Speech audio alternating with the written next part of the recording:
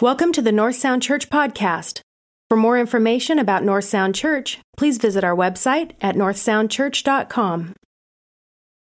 So today we're going to talk about heaven now. So this series was supposed to end 2 weeks ago, but I enjoyed it so much. I don't know about you guys, but I enjoyed it enough to keep going. And I think we'll probably have one more week, and then we'll have a few weeks off in November. And then starting in December, we will be into Advent and Christmas. Can you believe that? We're just weeks away from Thanksgiving. Excuse me. And then the Advent season, such a wonderful, precious kind of a season. So today we're going to talk about heaven now, and we're going to talk about the experiences that we have of heaven now in this world and this time that draw us towards a desire for heaven to come. So today we're going to talk about those things which draw us upward to heaven. In Mere Christianity, C.S. Lewis talks about this, and the chapters of Mere Christianity were radio talks during World War II to the British people on the BBC, and after the war they were edited and put into the book that was called Mere Christianity. I follow the New York Times commentator David Brooks. Some of you may be familiar with him and his books. He has some wonderful books on character, The Road to Character being one of the more recent ones. In any case, he, about 10 years ago, started on a journey from being his ancestry being Jewish towards becoming a follower of Jesus. And one of the funny parts about his story is that when his Christian friends knew that he was on this spiritual journey, they kept sending him copies of Mere Christianity so that he had literally a stack of Mere Christianity from his friends who were trying to convince him to cross over into the Christian faith, which he did.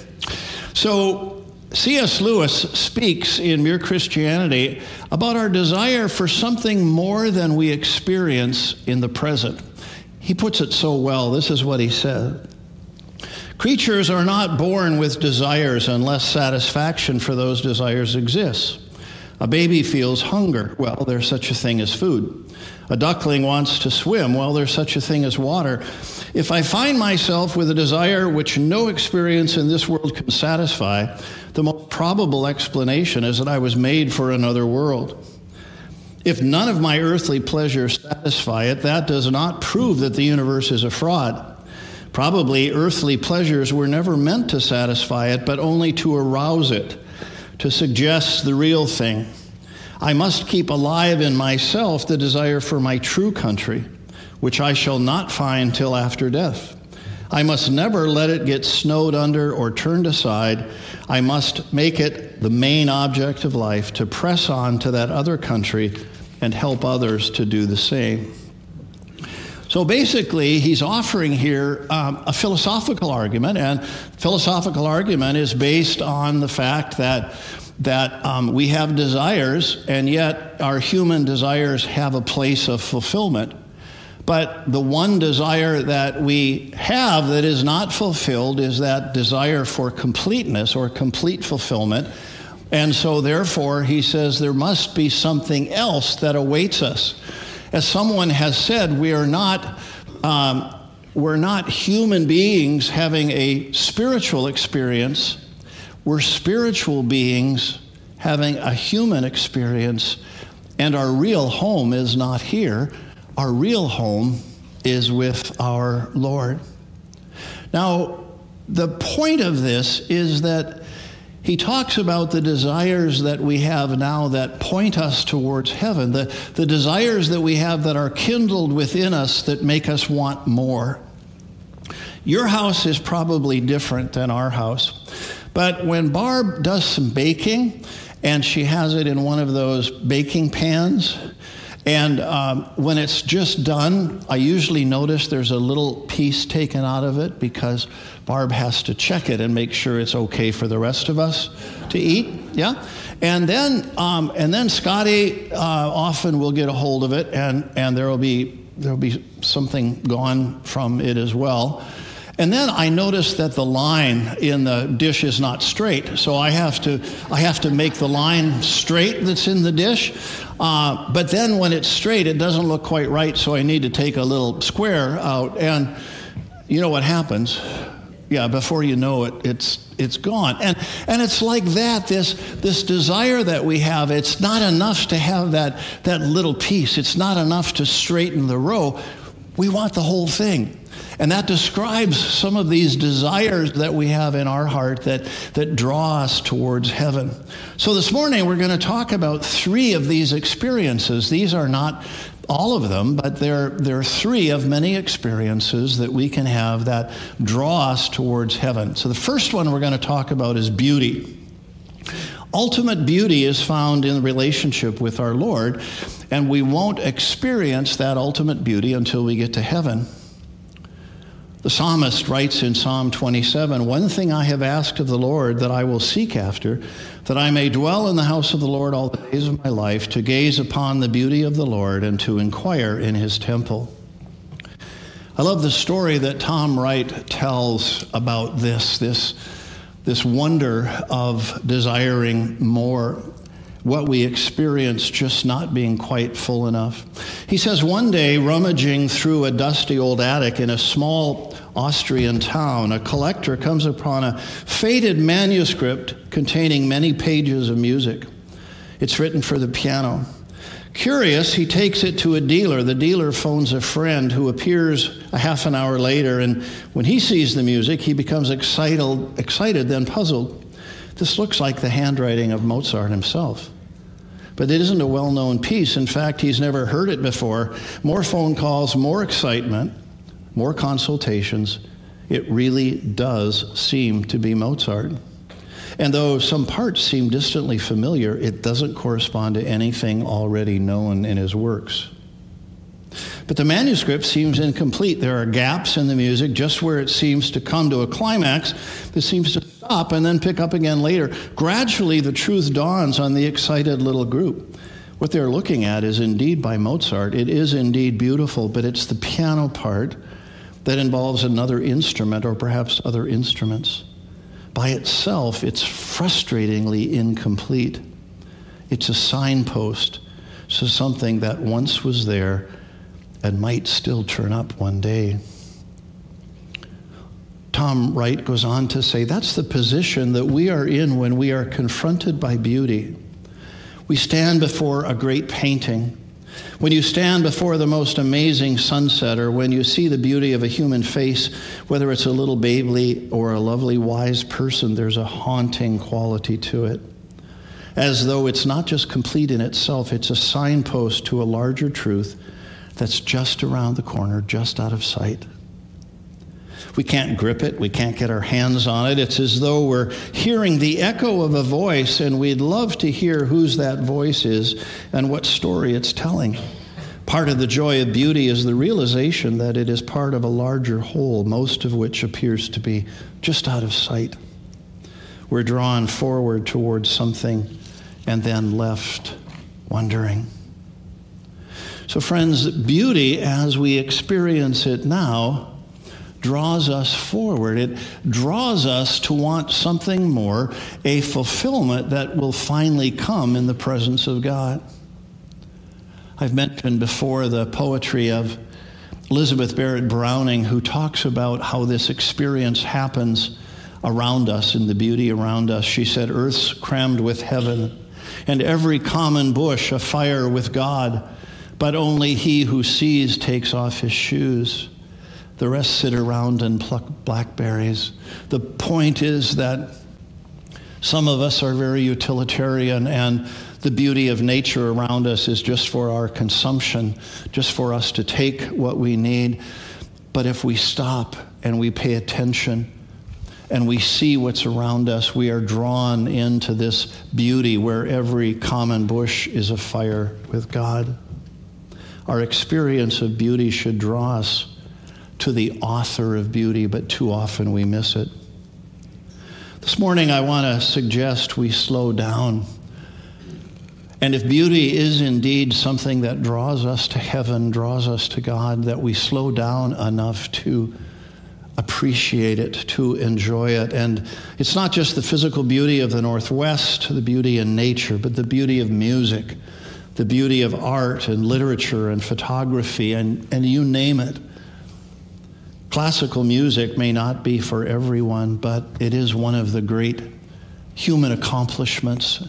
And I am often reminded that J.S. Bach wrote on his manuscript, Sola Deo Gloria, to God alone be the glory. The beauty of that music drawing us to God. But I want to suggest a further step for us, and I want you to think about this seriously today. What if we as followers of Jesus Christ are not only called to enjoy beauty, but are called with our lives to create beauty? What if we're called with our lives to create beauty? Most of us are not artists, but we can create beauty in other ways. Story is told of a bus driver who, halfway through his route, he had a 7-minute break.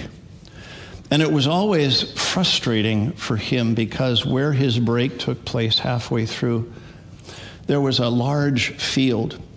And because nothing had been developed on that field, people were using it as a dumping ground. And so there was just all sorts of clutter and garbage. And it bothered him so much that he thought, well, I've got 7 minutes every time I make this route. And so he packed up garbage bags in the bus, and when he got to that point, he would go into the field and empty the garbage and take it and get it over to the dump. And gradually he got the field clean. But it still looked empty, and so he got wildflower seeds, and he proceeded to scatter wildflower seeds in the field. And as a result, that garbage dump was turned into a place of beauty. And it was so beautiful that some of his riders would even extend their ride to be able to go and see the beauty of the field. Friends, our Lord has called us to contribute to beauty on earth. And I'd like us each maybe to think about the question, how can we contribute to beauty on the earth in a way that people are drawn to the beauty of heaven? The second thing I believe draws us to the beauty of heaven and the experience of heaven is truth. During Passion Week, you may recall Jesus appeared before Pilate and said these words, "Everyone who is of the truth listens to my voice." And Pilate responded with those famous words, "What is truth? What is truth?" Jesus clearly articulated that he is about the truth, and truth is a value that is a part of our experience of heaven. We have a longing for truth that expresses a desire for that place where truth will ultimately prevail, and that is in heaven. The work of our enemy, the enemy of our souls, is so very clear, and that's the business of untruth. In Jeremiah 9:8, we read, "Heaping oppression upon oppression and deceit upon deceit, they refuse to know me, declares the Lord." In a confrontation with the Pharisees, Jesus speaks of the devil. He says, "You are of your father, the devil, and your will is to do your father's desires. He was a murderer from the beginning and does not stand in the truth because there is no truth in him. When he lies, he speaks out of his own character, for he is a liar and the father of lies." Friends, as followers of Jesus, we must be committed to the truth in the midst of a postmodern world that suggests truth is subjective. In our postmodern world, we find ourselves in a place of relativity where there's your choice, your truth and my truth, but ultimately it's a matter of whatever truth that we choose. There's no commitment to absolute truth. This week, both the New York Times and the BBC walked back their early coverage of the rocket attack on the hospital in Gaza. They had gone along with the initial report that said it was a British rocket that had come down and injured people in the hospital courtyard. But then eventually our intelligence agency said that it looked very much like a Hamas rocket that misfired and landed in the courtyard, the parking lot of the hospital. We're familiar with the term propaganda. Propaganda refers to intentionally misleading information on behalf of a political cause. Friends, as followers of Jesus, we need to be careful that we don't unwittingly contribute to falsehood, especially with supposed secrets the public doesn't know, but we believe we do. But we really don't know for sure, because real people are hurt by real lies. In the Sermon on the Mount, Jesus said we should let our yes be yes and our no, no. Honesty is a vital characteristic of followers of Jesus Christ. We believe the Bible is the Word of God.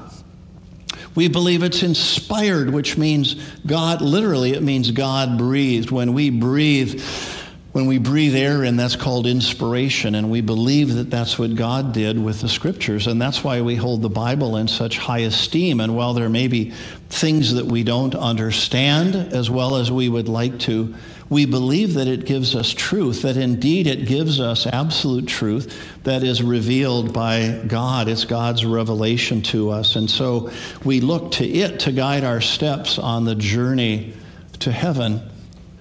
But some of our friends have a very different perspective that say it's not truth, and we're able to simply throw out the parts that we don't like or don't seem to fit our culture today. This week, I had a conversation with my friend Tame Fuller. Tame is a pastor in Linwood and also heads up the Nourishing Network of the Foundation for Edmonds School District, which we've been very involved in feeding children in South Snohomish County. We had a pastor's meeting, and Tame shared a story of when he was in seminary. There was an organization that sponsored seminary students from very diverse seminaries to go together on a trip to Israel and spend a month in Israel with expenses paid. And so Tame rogered up for that, and as the organization wanted to do, they matched people up as roommates with very divergent theology. They wanted them to experience a radically different other view. And so he was matched up with a very liberal Methodist, and Tame himself is a very conservative Baptist. But Tame shared a story of what happened one evening with his friend. He said that his roommate was sharp, articulate, outgoing, and generally kind. He said, we usually got along well on our trip, though we had a couple of rough spots, and he describes one of those. He said, one evening, his roommate was explaining his Christianized version of universalism to me in our room. Universalism means that eventually everybody gets saved, everybody goes to heaven, everybody's good. And so his version of that, his friend's version, was that Jesus saved everyone, excuse me, but some don't know it yet and need to be told the good news. So he added, if there's a hell, it's empty. Tame says it was in that context that I asked him how he dealt with Jesus' own words. And when I went to show him a text where Jesus was warning about hell, he grabbed the Bible and tossed it across the room. He pointed to it and he said, there's a lot of things in that book I disagree with.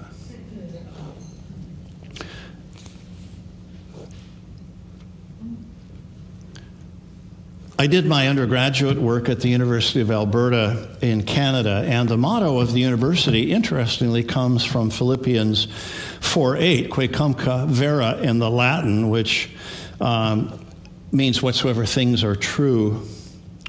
And universities seem, for the most part, to have places where truth often is treated as though it is relative, that there is no absolute truth. And it slipped into our everyday culture because we find ourselves asking with Pilate, what is truth? But friends, we have the Scriptures as a foundation for truth in our lives that draws us to the one who inspired the Scripture. They are God-breathed, and so we ourselves in the Scripture are drawn to truth. Heaven is a place where there's no deceit. There's no deception in heaven. Heaven is a place where honesty prevails, where truth prevails. And so we are drawn as Jesus followers, and I think as human beings, to the truth. So in this difficult time of postmodernism and political deception, the question is, are we still a people who are drawn to truth? I fear that too many of us, too many followers of Jesus in this time, have found themselves following expressions that are less than true and for which we find ourselves as Christians in a very unfortunate place when our public pronouncements are proved false. Friends, we need to be careful. We need to align our lives and our statements with the whole truth and nothing but the truth. So help us, God. The third and final thing this morning that draws us to heaven, although again these are not exclusive, is the experience of love. The Great Commandment is called the Great Commandment for good reason. In Matthew 22, Jesus said, "Love the Lord your God with all your heart, with all your soul, with all your strength, and with all your mind, and love your neighbor as yourself." It speaks to the core of our Christian faith. And when we look to the Scripture to describe the character of God, we see that God is love. Those three words are so very important because they're the most direct description we have of who God is, the essence of God, the character of God, and those three words say God is love. More expansively from 1 John, his character is revealed this way: "Beloved, let us love one another, for love is from God. And whoever loves has been born of God and knows God. Anyone who does not love does not know God, because God is love. In this, the love of God was made manifest among us, that God sent his only Son into the world that we might live through him. In this is love, not that we have loved God, but that he loved us and sent his Son to be the propitiation for our sins," that is, to become the means by which our sins are forgiven. "Beloved, if God so loved us, we also ought to love one another. No one has ever seen God. If we love one another, God abides in us, and his love is perfected in us." Have you noticed in the loves of this life the joy that we experience? Those of us that have the privilege of being married or have been married can know of the experience of love within that relationship. Those of us that have not have known the experience of familial love, the love of a parent, the love of friends in relationship, the love of children and grandchildren. We have experienced these loves in our lives, but our loves are in this life tempered with our sin. We are not able to love fully, but we find that through agape love, the unique Christian word to describe self-giving love, not love that is engaged for what's in it for us, but what is in it for those that we are loving. When we experience and when we give that love modeled by Jesus, it helps us to approach the love of heaven in that wonderful joy that we experience by giving. Friends, in heaven, love will prevail. It'll be, in some sense, the atmosphere, the currency of heaven. So the critical question for us today as we consider our destiny is whether we want to do the will of God or not. We're commanded, we're told to do the will of God. And I think you'll agree that when we do the will of God, as we love others in the Great Commandment, that when we do it, there's an almost inexpressible joy. Not always easy, but there's a joy in living out what we understand to be the will of God. Lasting joy, even in this life, is found in fulfilling God's will, but it's only a taste of heaven. Doing his will is only a taste of the joy that awaits us in arriving in a place where his will is done. So ultimately, we need to conclude that thy will be done is a place of joy, and heaven is a place where God's will is done, and so it's a place of lasting joy. In The Great Divorce, Lewis puts it this way. He says, there are only two kinds of people in the end: those who say to God, thy will be done, and those to whom God says in the end, thy will be done. All that are in hell choose it. Thy will be done. Without that self-choice, there would be no hell. No soul that seriously and constantly desires joy will ever miss it. Those who seek find, and those to whom they knock, it is opened. And so, friends, as I close this morning, I leave us with a question, and the question is, do we want God's will to be done? Or do we want our will to be done? And that choice makes all the difference for time and for eternity. Let's pray together. Lord, even today we prayed the prayer you taught us, and within that prayer we said the words, your kingdom come, your will be done on earth as it is in heaven. And Lord, we see signs of your will in beauty around us. We see signs of your will in the truth and being a part of truth. And we see your will, Lord, in the loves of our lives. And so I pray for each one of my brothers and sisters gathered here this morning that the choice would be in each one of our lives that your will be done. And that when we pray that prayer, we would mean it. Your kingdom come, your will be done on earth as it is in heaven. In Jesus' name, amen.